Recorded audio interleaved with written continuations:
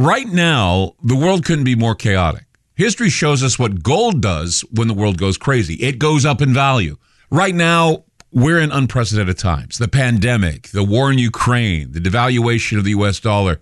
Gold and other precious metals are a defense measure against the hyperinflation that's happening right now. So, what can you do to protect yourself?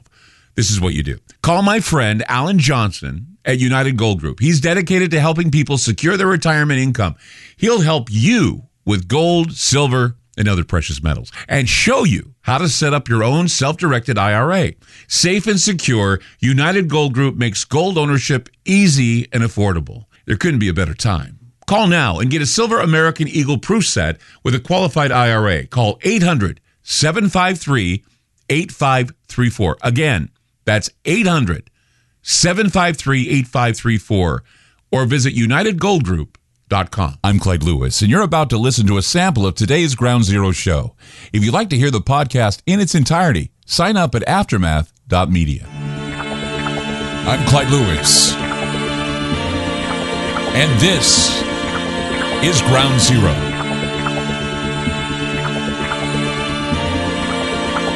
The numbers to call tonight, 503-225-0860. Toll free, 866-536-7469. That's toll free, and you can also call after the show and leave behind a message or suggestions for shows. You name it, 866-536-7469. You say hello to everybody who's listening on Ground Zero .radio and Aftermath. Everybody in the chat, I'd like to say hello to you too. And I want to prepare you for what we're going to talk about tonight. I need to say this, and I want to say this out of respect. All right. If there's anyone out there that's easily triggered with regard to talking about sexual abuse, I want you to take warning about the show. Use some discretion, okay? Because I'll tell you why. In preparing the show today, and also with the artistry of Wes Scottco, who is our producer, who does great work with the montages. He created some montages. I listened to them, and while they were very, very, very profound and hit right to the heart, I was concerned a bit about the idea that it may trigger people, because they certainly send a message, and it's a very important message that about what we're going to discuss tonight on the program. You know, when we were in school, most of us who are listening, when we were in school, chances are we were in English class or English lit or whatever, and we read one of two dystopian novels. One was either Orwell's 1984 or Huxley's Brave New World. Some classes, they read Animal Farm, and that's a good book too. In my class, though, they had us read Brave New World, and I later read 1984, found it very dark. Both I found to be outrageous at the time because, young kid, 16, 17 years old reading this book. But Brave New World actually seemed more of a social dystopia rather than a fascist dystopia like we read in 1984. I mean, what Orwell feared were those who would ban books, and what Huxley feared was that there would be no reason to ban a book because no one would care to read a book. No one would read. It's kind of like that now, of burning books and nobody's reading books. And if they are reading books, they're told they can't read them because they're being censored or they're being thrown into fires. So, Brave New World, it takes place in an area called New London. There's a society there where everybody is happy all the time. Children are created in artificial wombs and factories, and then they're sorted into castes, and after they're sorted out and put into different categories, they'll go about their assigned labor without a second thought. Troublesome concepts like monogamy, religion, and money are all outlawed. And the population is constantly getting high on soma, which is a drug that keeps them level, soothed, and happy, keep them balanced. And what do they do for fun? Well, they have orgies. They're commonplace. Everyone is a sexual animal using sex as a drug, a release, not for procreation. Even young children are having sex. They're sexualized. Nobody has any desire to dissent or challenge the system in any way because everyone is content. But they're not necessarily free. See, it's all about submission to comfort. Anything goes. And that can be terrifying and dangerous.